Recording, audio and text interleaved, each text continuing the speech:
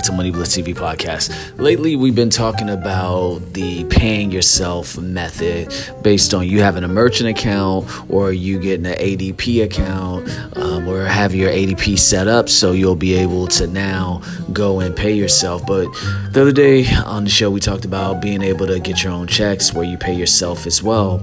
Now, what people need to know about when you're paying yourself is if you do not pay yourself first, then it's a good chance that you start paying your employees, and then if your employees are not loyal or they're not doing the job, then all of a sudden, what's the use of paying them? So you should pay them based on a commission, based on their work productivity, not so much based on a salary and based on whatever they sell. Those are the best ways to make sure you stay in business.